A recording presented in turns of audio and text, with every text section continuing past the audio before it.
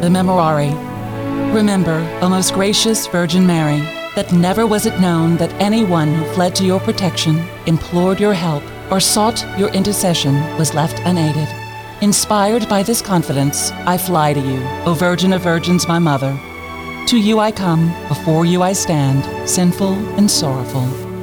O Mother of the Word incarnate, despise not my petitions, but in your mercy, hear and answer me. Amen. All across the Gulf South, it's 7 a.m. Time to wake up on Catholic Community Media. Good morning. You're listening to Wake Up on this beautiful Wednesday morning. You are tuning your heart to the truth. I'm Gabby Smith along with David Dawson and Johnny Hebert. Hey guys, good morning. Hey, good morning, Gabby. How are you?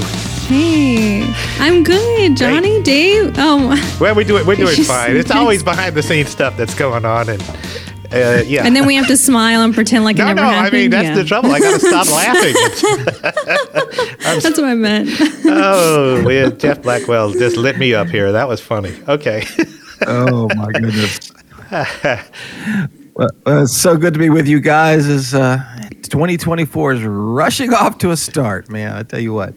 Yes, indeed. It's Christmas. You know, we took down our Christmas ornaments, our decorations and everything, and it was sort of a sadness, not because I mean, we really enjoyed Christmas and we really got into it, and it was a wonderful year. It just went by in 5 minutes. That's the sadness of it. It's like I wanted to leave up the stuff for a while, you know. But apparently we did. Mine's coming down today. Okay. All right. Well, we're in this first week, so today we're remembering Saint Gregory of Nyssa. He was one of the 3 Cappadocians who helped actually frame the Holy Spirit part of the Creed, in fact, so a lot of history there. So let's call on him as we pray this morning. Actually, this prayer is his prayer, so it's called the prayer of the shepherd prayer. In the name of the Father, and of the Son, and of the Holy Spirit. Amen. O good shepherd, who carries the whole flock on your shoulders, show me where you are pasturing your flock this day. Show me the place of peace, and lead me to the good grass that will nourish me. May I be filled with the food of heaven, and may I drink from the spring that flows from your side, without which no one can come to eternal life. Call me by name this day, O Lord, so that I may hear your voice and remain in the light unconquered by the darkness. Answer me, O Lord, for you are the one my soul loves. In the name of the Father, and the Son, and the Holy Spirit. Amen. Amen. That's beautiful. Saint Gregory of Nyssa. Pray for us. It is beautiful. Thank you so much, Johnny. We will learn more about St. Gregory later on during our Saint of the Day, but at 7 after, Johnny gives us his take on today's gospel, some wonderful insights from the readings. You definitely don't want to miss this take. In 18 minutes, Dr. Gerry Crete joins us. He's a marriage and family therapist and professional counselor. And today we are talking about managing post-traumatic stress and anxiety through his new book, Litanies of the Heart. So looking forward to this conversation with Dr. Crete. In 35 minutes, taking it over to the Panhandle to discuss some wonderful things with Dr. Tom Neal. He's the Chief of Evangelization and Mission Engagement of the Diocese of Pensacola-Tallahassee, and we are talking about the baptism of the Lord, which was just a couple of days ago. But of course, when Dr. Neal wants to talk about something, the answer is always a yes. Yeah. Because you're going to learn something new. Something so you never thought of before. He always goes in that direction. Yes. I love that. Yeah. Yes, and he's an amazing storyteller as well. So looking forward to that conversation with Dr. Neal. And in 48 minutes, we are continuing our Catholic 101 segment with Dr. Jordan Haddad. He's a professor of Dogmatic Theology over at Notre Dame Seminary in New Orleans and president of the St. Louis IX Art Society. And today we are answering the question, what if our conscience contradicts our faith? Okay, so have we ever been in that boat? No, what do we do? Okay. Are we doing something bad? What do we do? So Dr. Haddad will be answering that question for us, but stay with us. We have your gospel with Father Chris Decker and your reflection with Johnny Hebert coming up right after the break. It's 5 past the hour on Wake Up.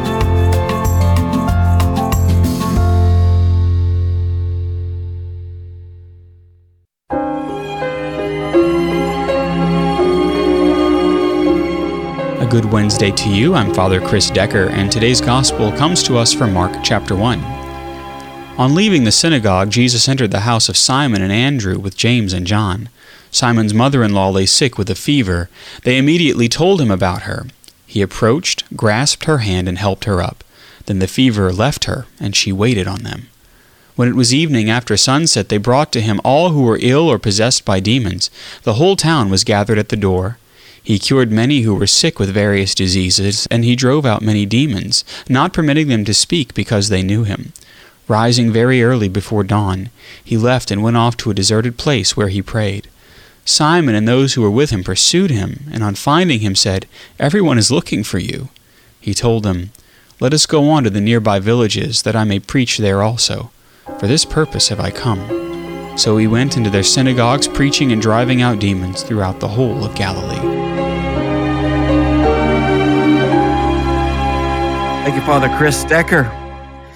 Well, guys, during this first week of ordinary time of the new church year, we've found ourselves walking with Jesus just at the beginning of his earthly mission. And it's really something because right away, the other side, the demons and the unclean spirits, they must have felt a shockwave. Something's entered into the world because, boy, are they active, Yeah. It's like they're preparing for battle. In fact, they're so brazen and they're so prolific that right before this event we just heard, Jesus has to expel an evil spirit from someone right there in church in the synagogue.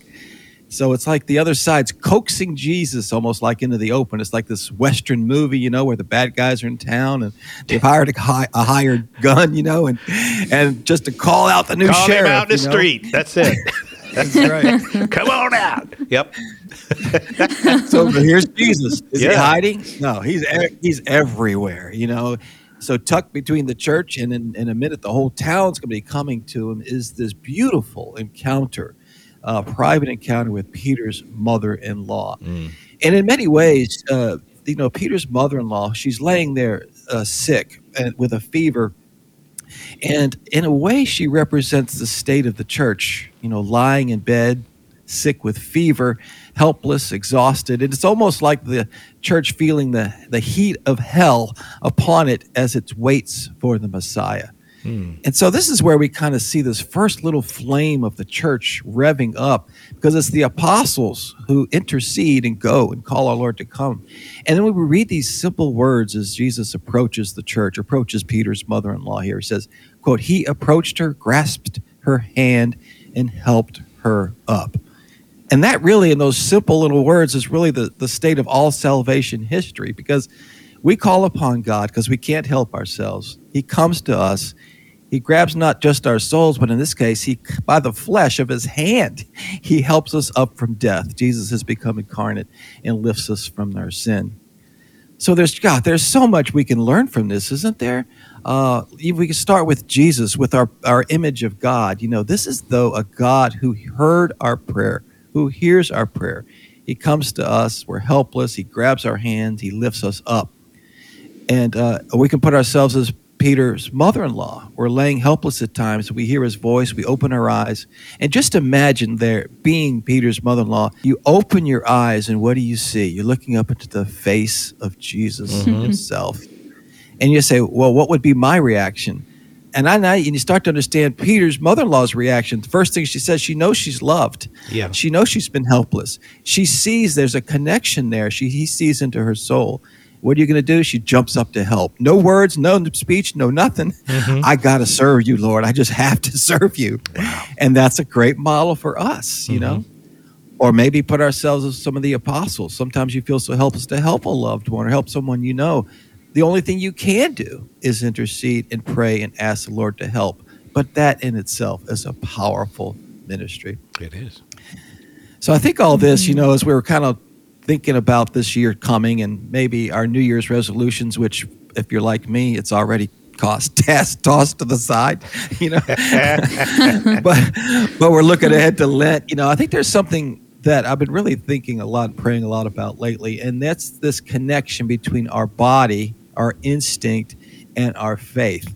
And as we read in the Catechism, our body and our souls actually form one single nature, not two.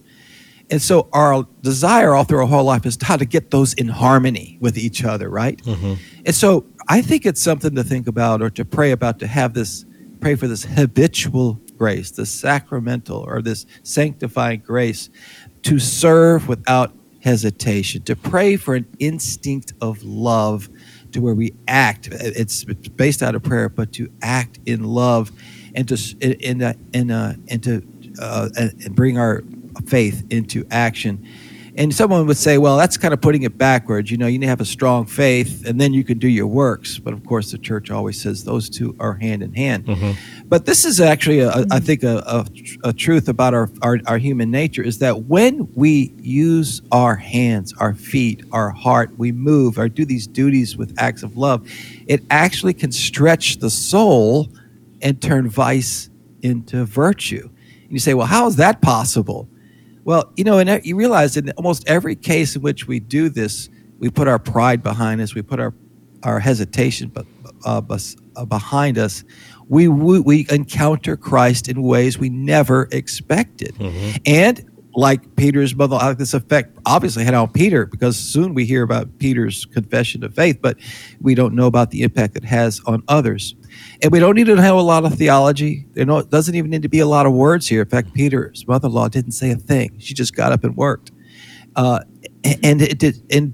Whenever we're called to do that, I think it's, and I'm going to try to do this, to have this image planted in our mind of imagining we're waking up out of a fever when we're called to do something. We look up and we see the eyes of Jesus staring down into our soul and say, let me go to work, Lord. Yeah. And we just let him pull us up. And when we do that, all we're doing to someone else is exactly what he has done for us. So that's something, that was the thing what you guys think about, letting our bodies stretch us to bring our soul into alignment and let the Spirit fill that space. It may be a little backwards in some ways, but to make our in harmony, both our body and our soul, maybe this coming year as we're kind of looking ahead for Lent. You know what's interesting is we were talking about that earlier in the week when we were talking about resolutions not being met. And it was revealed to us that it's because we're trying to do it for ourselves, where we're hardwired to serve others.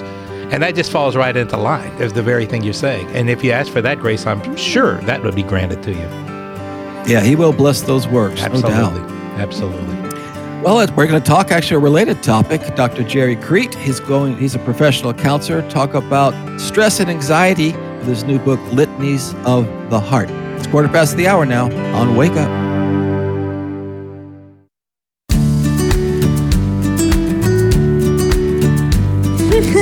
You just thought you were hearing Father John Ricardo. Yeah, sometimes the computer just says, I'm going to play what I want to play. And we were about to take the rest of the hour off while John Ricardo played. But hey, fear not. He's coming back on a little later on at 11 o'clock. And we'll probably see if we can't reload Saint of the Day so we can talk about that a little later on. So, Johnny, I'm going to throw it back to you or Gabby. So, oh, wait, we're there we go. Father John's like, I don't care what you say. I'm going to go. Father John, you got to wait, okay? Okay, all right. So while we were trying to get a hold of Dr. Gerry Crete, I just wanted to add on a little bit, Johnny, to what you were saying. We were talking about that because I think that's so profound, and I can't believe how that is still rising to the top, because you're talking about the attitude of service and what that means and what that can do for us. It really changes our attitude about everything, doesn't it? Yeah, and how do you make that like a habit where your first instinct is, well, obviously, what do I get out of it? What do I get out of it? Right. But then also not to have resentment. Okay, again, Yeah. In other words, how do you get to the point to where you say, I'm not even thinking about me. I'm just thinking about them. And the key, obviously, is, I was mentioning about looking up and seeing the face of Christ. If we could really have that as our first instinct, that what we're doing, what we're responding to with our body is Christ himself in the flesh, in his people. Yes. First. Right. Then, so that's tough. No, too. I mean that, and you're absolutely right, and it goes along the line. The very thing that I have been learning, especially like, for instance, we're still working on getting a hold of Dr. Crete, but, the book about anxiety and what we go through, sometimes the very cure for that is to say, you know what? And it's the hardest thing to do, Johnny. You said it was backwards. One of the hardest things to do is like, I'm feeling miserable. Things are not going right and everything. I'm going to stop what I'm doing and go serve somebody. But it works. And it takes you out of yourself, right? Yeah. Yeah, and it takes you to places and situations where at the end of the day or end of that time, you look back and go, I didn't expect that. Yes. Yes. I'll never forget. It was one time, and you talk about a tiny little example. There's not much to it, but it changed my entire day. I was having such a lousy day. I mean, it was miserable. It was one of those, what's going to go wrong next? And it did. It was just one thing after another. And I just said, I tell you, you know what I'm going to do? On the way home, I'm picking up flowers for my wife. For no reason. She was not expecting it at all, and I don't know where that came from, but that's all I could think about after that is, she's going to be so excited. She's going to be so happy. And she was, of course, but that changed everything. I just had to come out of myself and stop being, self-pitying, or beating myself up. Either way, it wasn't working. But as soon as I did that little bitty thing, and sometimes it's a big thing that we can do. And it changes everything. Even simple things like telling someone good morning or smiling at someone or telling someone to have a good day.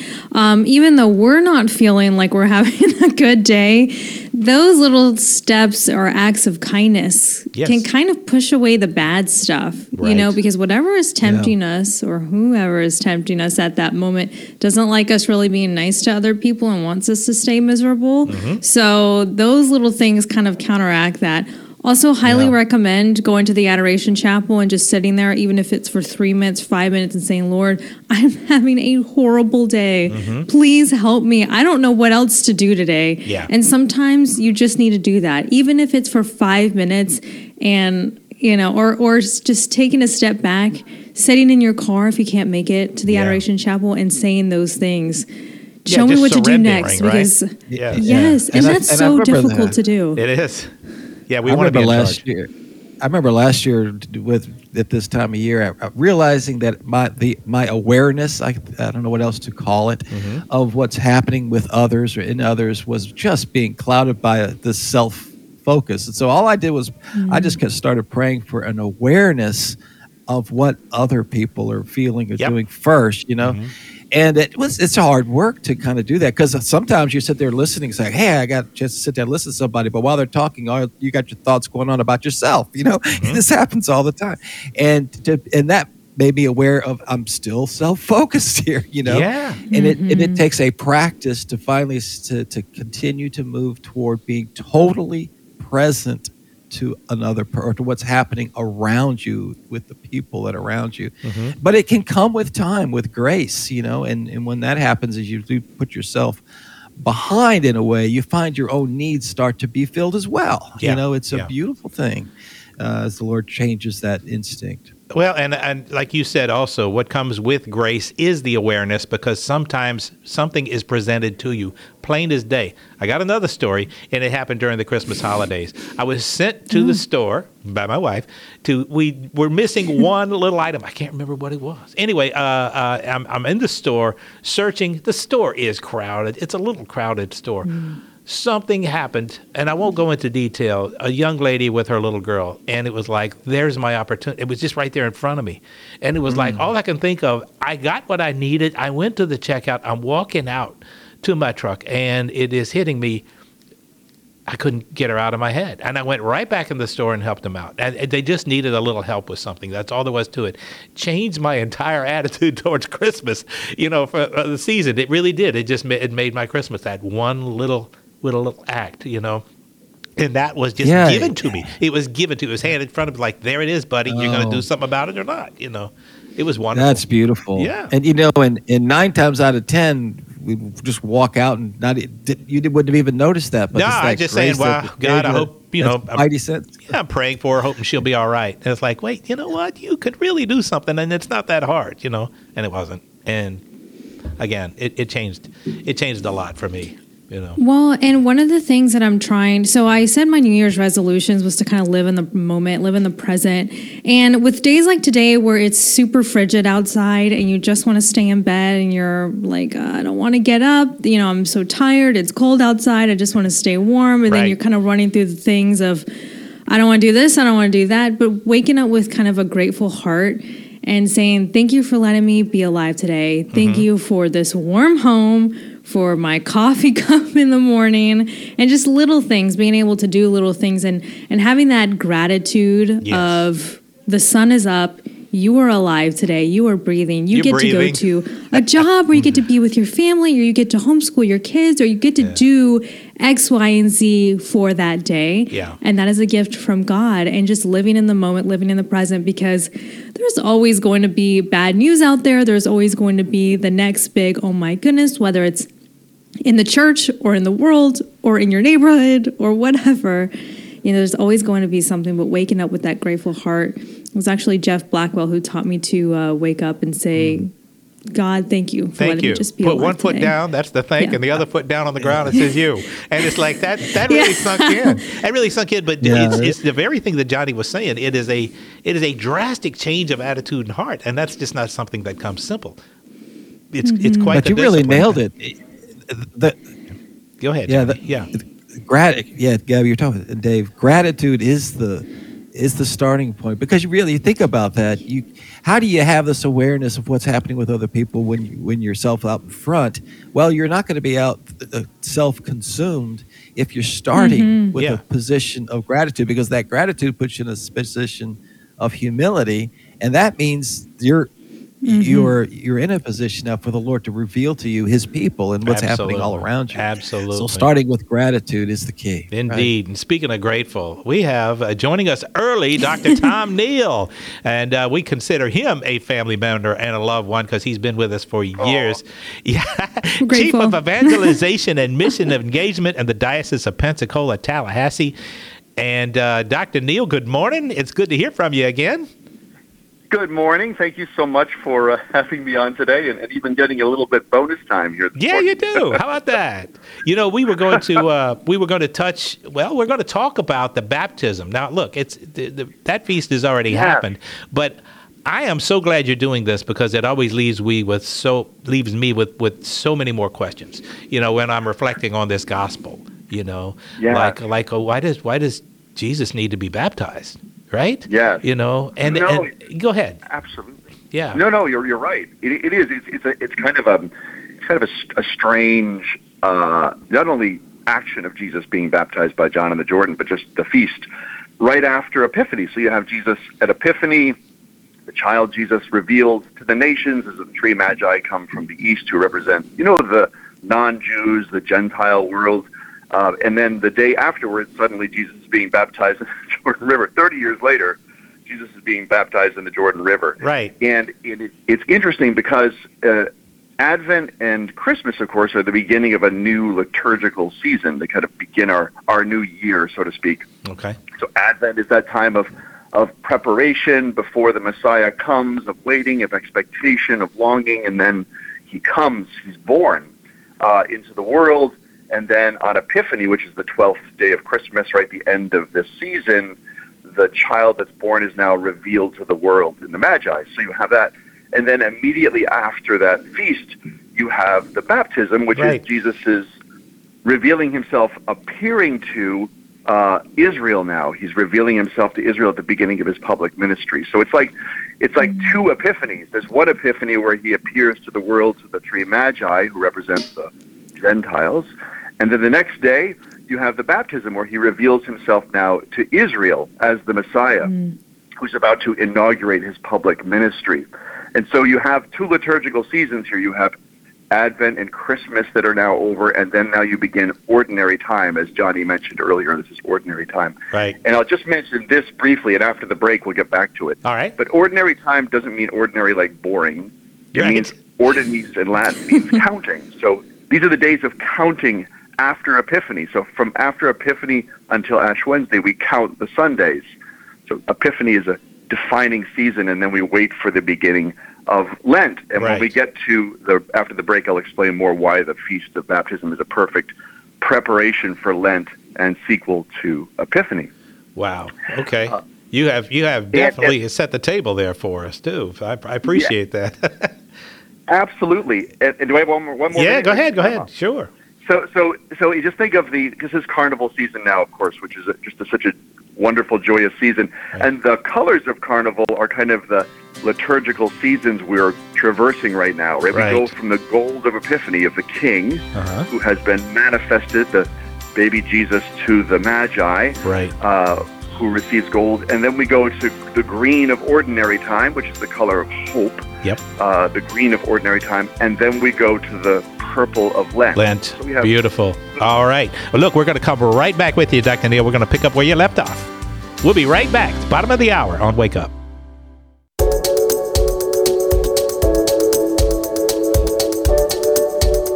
35 past the hour. You are tuning your heart to the truth. I'm David Dawson, along with Gabby Smith and Johnny A. Bear, and we're continuing our conversation with Dr. Tom Neal. If you're just joining us, he is the Chief of Evangelization and Mission Engagement in the Diocese of Pensacola-Tallahassee, which is where I want to be right now. Good morning, Dr. Neal. Oh, on the beach. Yeah, that's all I can think of. On the beach. Yeah, I'm sure I can hear seagulls in the background while you're talking. Can't you just see my office is right there on the beach? Yes. Right by the water. Stop. Palm trees. Yep, I know how that works. That's enough. Just Hey, keep but- imagining that, Johnny. Hey, Dr. Neal, you know where I'd like to pick up where we left off. You were talking about the colors. We had to cut away because the music was playing and everything. Can you go over that again? Just a little recap. Yeah. Okay. Absolutely. So these beautiful colors. So carnival season is this kind of season that straddles Epiphany to Ash Wednesday. It's kind of this between season. Yep. And it catches the themes of all three seasons of Christmas, which culminates in Epiphany, of ordinary time, which are the days of counting after Epiphany that lead up till the beginning of Lent on Ash Wednesday, which this year will be on Valentine's Day. Unfortunately. Yeah. No sweets that day. How's that going to work out? Yeah, that's another story. That's right, exactly. This is about as early as Lent can begin, so it's the shortest. I think it's one of the shortest carnival seasons we can have. And then you have Lent. So you have the three colors. So you have the gold for the King, right, who's been manifested to the nations, with the Magi coming and bringing gold, frankincense, and myrrh. Mm-hmm. So it's this kind of royal revelation. You have the green of ordinary time. So ordinary time, or the days of counting, which, and by the way, so if Advent is the preparation for Christ's coming, Christmas is the season of the coming of Christ and his birth. Ordinary time is the celebration of the hidden life of Jesus from his childhood through his adolescence into his young adulthood, up until the beginning of his public ministry, and then through the 3 years of his ministry up to Palm Sunday. So ordinary time takes us through the mystery of that whole period of the 33 years of his growing and then his ministry. Okay. That's green. And green is the season of hope, right? It is the symbol of hope. So, right. So hope. And then Lent is purple, the season of penitence. So carnival season is that straddling season where all three colors are somehow brought into this kind of between season of having celebrated the King, entering into the ordinary time, and then preparing for the great fast. And carnival, comes from the Latin carne vale, which means goodbye meat, right? Farewell meat, yes, right, for the great fast that's about to begin. So anyway, it's kind of beautiful how those colors are kind of liturgically based. That is, and make us think about that. That is beautiful, and I feel sorry for the rest of the country who they're missing out on that part, right? They are missing out, Yeah. right, on the beauty of how in so many ways, right, that liturgy has shaped our sense of time, but we've lost the reason that the time has been shaped the way it is. Yeah, no, you're right. Even the weekend, right? The weekend is based around the Sabbath, the Jewish Sabbath, which is God's gift to the world, but we've lost its kind of sense of meaning. So there's so many ways that time has been structured. But just to the point about the Jordan River and Jesus' baptism, so the feast on Monday, which is it's a beautiful feast, and it launches ordinary time, and it launches us into the public ministry of Jesus. But Jesus comes to the Jordan River at the age of 30, Luke tells us, at the age of 30. Is really neat. Otherwise, if Luke hadn't mentioned that detail, we'd never know how old Jesus was. Mm-hmm. So he comes to the Jordan River, and John has already been for quite a while standing by the Jordan River, baptizing people in a baptism of repentance and kind of speaking out his motto of not only repentance, but prepare the way of the Lord, right? Right. So John has this intense sense of calling as a prophet to prepare for the coming of the Messiah. So when Jesus comes to the Jordan River and kind of exits his hidden life and now goes into his public life, he wants to link his mission and ministry with John's mission and ministry. He wants to make clear that what John prepared for, he is the fulfillment of. And of course, all of the interaction between the two of them, like on the Sunday coming up, for example, we hear John at the Jordan say of Jesus to his disciples, "Behold the Lamb of God who takes away the sins of the world." Right. So John is confessing who he is. So Jesus comes to the Jordan. Now Jesus comes to the Jordan, and John is doing a baptism of repentance, and John sees Jesus and like, "You are not going to be baptized. Right. You have no need for repentance." Yeah. Right? Yeah. But Jesus says it must be so to fulfill all righteousness, which means that Jesus has come as the innocent Lamb of God who has come to take on all the sins of the world, right? Who has come to identify himself with human sin. Paul even says that he becomes sin for us, which is stunning. He takes it all on himself in order to take those sins away from us, to forgive us, to bring us forgiveness. And so when Jesus goes down into the Jordan River, he takes on himself all the sins of the world that have been placed in those waters symbolically through the repentance of the people who've been baptized there. And then he comes out, and all the waters of the world at that moment have been sanctified, made holy and capable of removing sin, right? Which is what baptism is. So in that moment in the Jordan, all waters were now prepared to become water of the baptismal font that will strip away the sins of the world and take them away. And by the way, that language of take away the sins of the world, when John, it is the language of Yom Kippur. On the Feast of Yom Kippur, the Jews, when there was a temple, the high priest would take a young goat, a lamb of a goat, and ritually place his hands on the goat and lay on the goat all the sins of Israel from that year, and then drove that goat into the desert. The scapegoat. The scapegoat, precisely, to take away the sins of Israel. So now Jesus is the true scapegoat who has come to take them away. And so where does Jesus go? Immediately after he's baptized in the Jordan, what happens? Mark says the Spirit immediately drove him out into the desert. Wow. That's extraordinary. That is. And what happens in the desert? He faces the one who is the origin of sin, the tempter himself, and he conquers him. Mm-hmm. And now that he's conquered the very source of sin, he can go into the world now and liberate humanity from that curse. So his mission can only come after his baptism, after his becoming scapegoat, after his confronting the evil one and conquering his temptations. And now he goes, and like today's gospel, he's driving out demons and he heals a sickness. This is all the result of his having taken on the sin of the world and its results, which are sickness, possession, death, and slavery to sin. All of that now he's come to liberate us from. So the baptism in the Jordan is this extraordinary event of Jesus's rescuing us. And in many ways, his going down into the river of sin is a preparation for what will happen on the cross, when he in reality takes on the sins of the world, and then in the resurrection comes out of the waters of death and then rises up to take us with him into the kingdom, into the promised land itself. So it's a rich feast. It really is. And Dr. Neal, we often struggle with this whole concept of the Trinity, but this event, we actually have this visible manifestation of Father, Son. Oh, that's right. It's all right there. Talk about that, because this is really, it puts into... you could talk about, if you have a minute to talk about it, No, that's there's no such thing as a minute in my language. I'm sorry. No, I will. So actually, Johnny, I'm glad you said that. In my father, who's deceased now, was Orthodox, and in the Orthodox Church, the Eastern Orthodox Church, that feast is called the Theophany.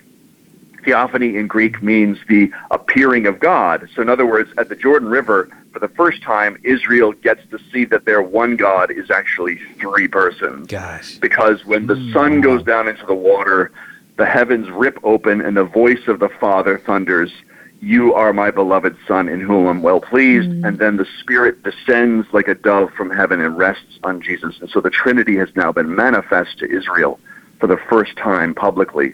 And there's no mistake that it happens at a baptism, because at our baptism, we are adopted as sons and daughters of the Father and become temples of the Holy Spirit, because Jesus has prepared the way for that by his own baptism. And we become theophanies.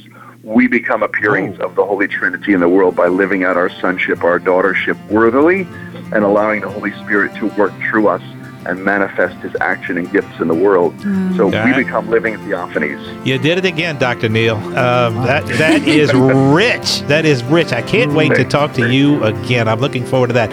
Appreciate you joining us again. All right. God bless. Happy Carnival. God bless you. We come back, and Gabby's going to be talking to another doctor, Dr. Jordan Haddad. It's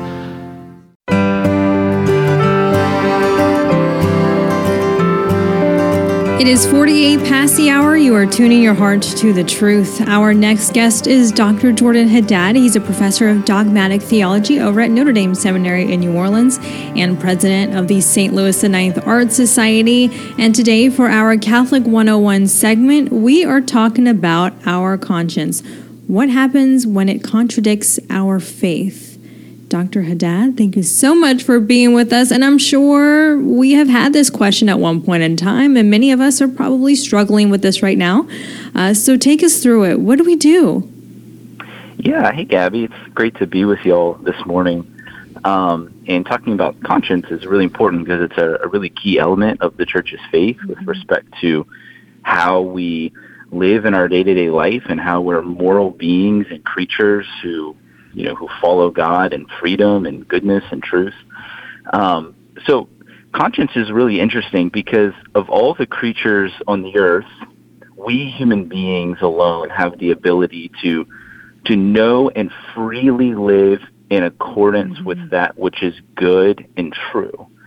Because unlike other creatures, we're made in God's image.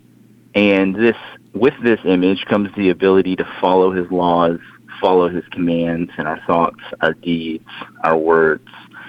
And this power by which we're able to live in accordance with that which is good and true is called conscience, which the Catechism defines as, quote, a judgment of reason whereby the human person recognizes the moral quality of our concrete acts, end quote. Now, what's really interesting about our consciences is that it is, as it were, a way in which God reveals himself to us through his laws and commands inwardly and in a wholly natural way. Because when our consciences are well formed and we're sensitive to its judgments, it really is the voice of God echoing in the depths of our hearts and souls. It's what John Henry Newman calls the aboriginal vicar of Christ. Now, I mentioned before that our conscience is a judgment of reason, which is to say that our conscience isn't simply a feeling per se, although feelings often accompany the judgment of our conscience. But our conscience is oftentimes an intuition, right? But it's an intuition and a judgment of our actions through the application of the basic moral principles that we have come to know. Things like do good and avoid evil. Do unto others as you would have them do unto you. Love God above all things, and so on. Just a few examples. And so our conscience, when it's properly formed, is a witness to the law of God that stands above us and within us. And it's an application and judgment of this law to the concrete circumstances in which we live and the choices that we make. Now, with that in mind, we should also recognize that we human beings inherit the state of original sin, which means that we are not as we ought to be because we suffer the effects of the fall. Right? We have darkened minds, weakened wills, and a disordering of our passions. And as a result, this affects both how we experience our consciences, because we can be so disconnected from it that it can be difficult to perceive its judgments, and it affects the way in which it's formed, because there's the very real possibility that our consciences are poorly formed and thus incapable of adequately judging good and evil, right and wrong with respect to our actions and the actions of others. And so as a result, it's extremely important for us that we always seek to form our consciences in accordance with God's commands and laws, which for us Catholics most readily is accessed through the teachings of Christ and the Church. Now, when it comes to a conflict between the judgment of our conscience and the commands and laws of our faith, the Church actually very interestingly teaches that we should always obey the certain judgment of our conscience. We should always obey the certain judgment of our conscience. As paragraph 1790 of the Catechism says, quote, if he were deliberately to act against it, he, meaning us, would condemn himself, ourselves.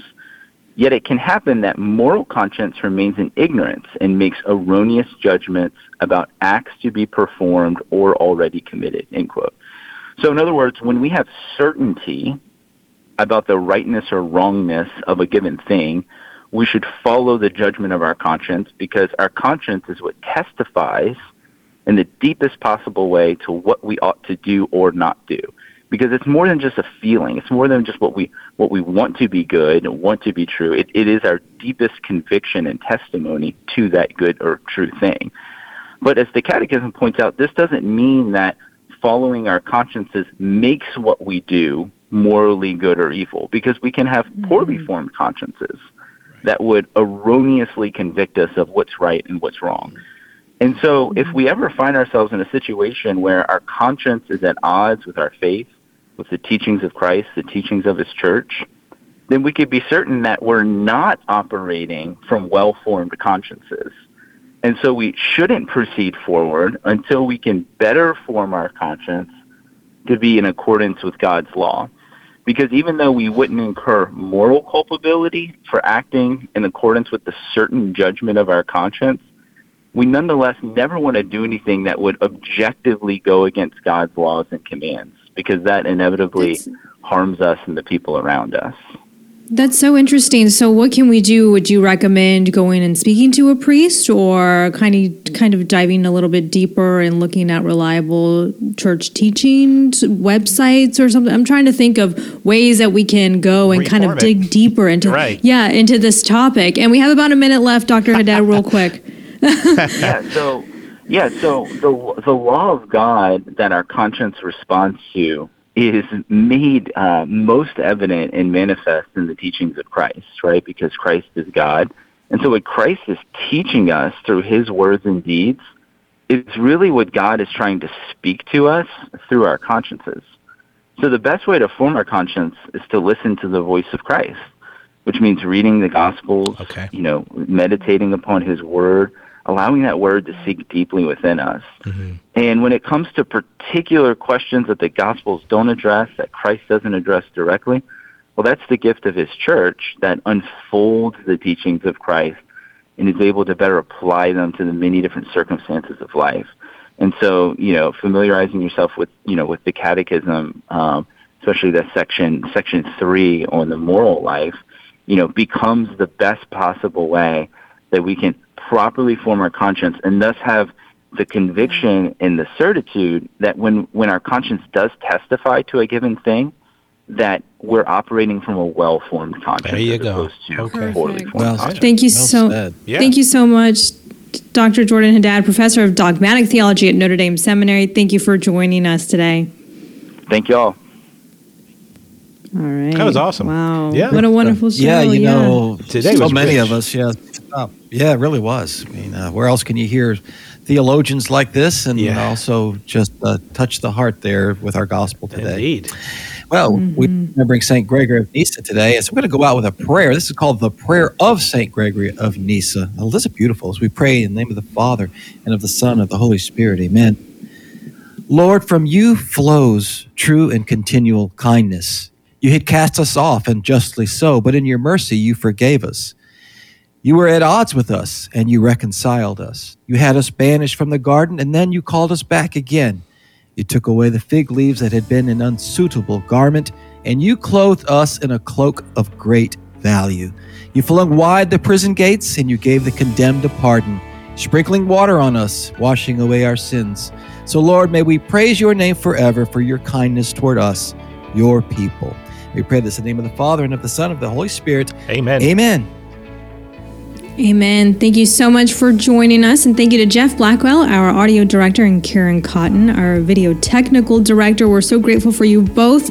And we'll join you again tomorrow morning at 7 a.m. Central Time. Dr. Mark Williams from the Diocese of Houma-Thibodeau will update us on Catholic schools.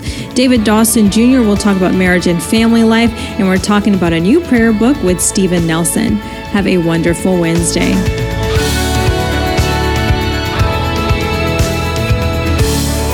Wake Up is a production of Catholic Community Media.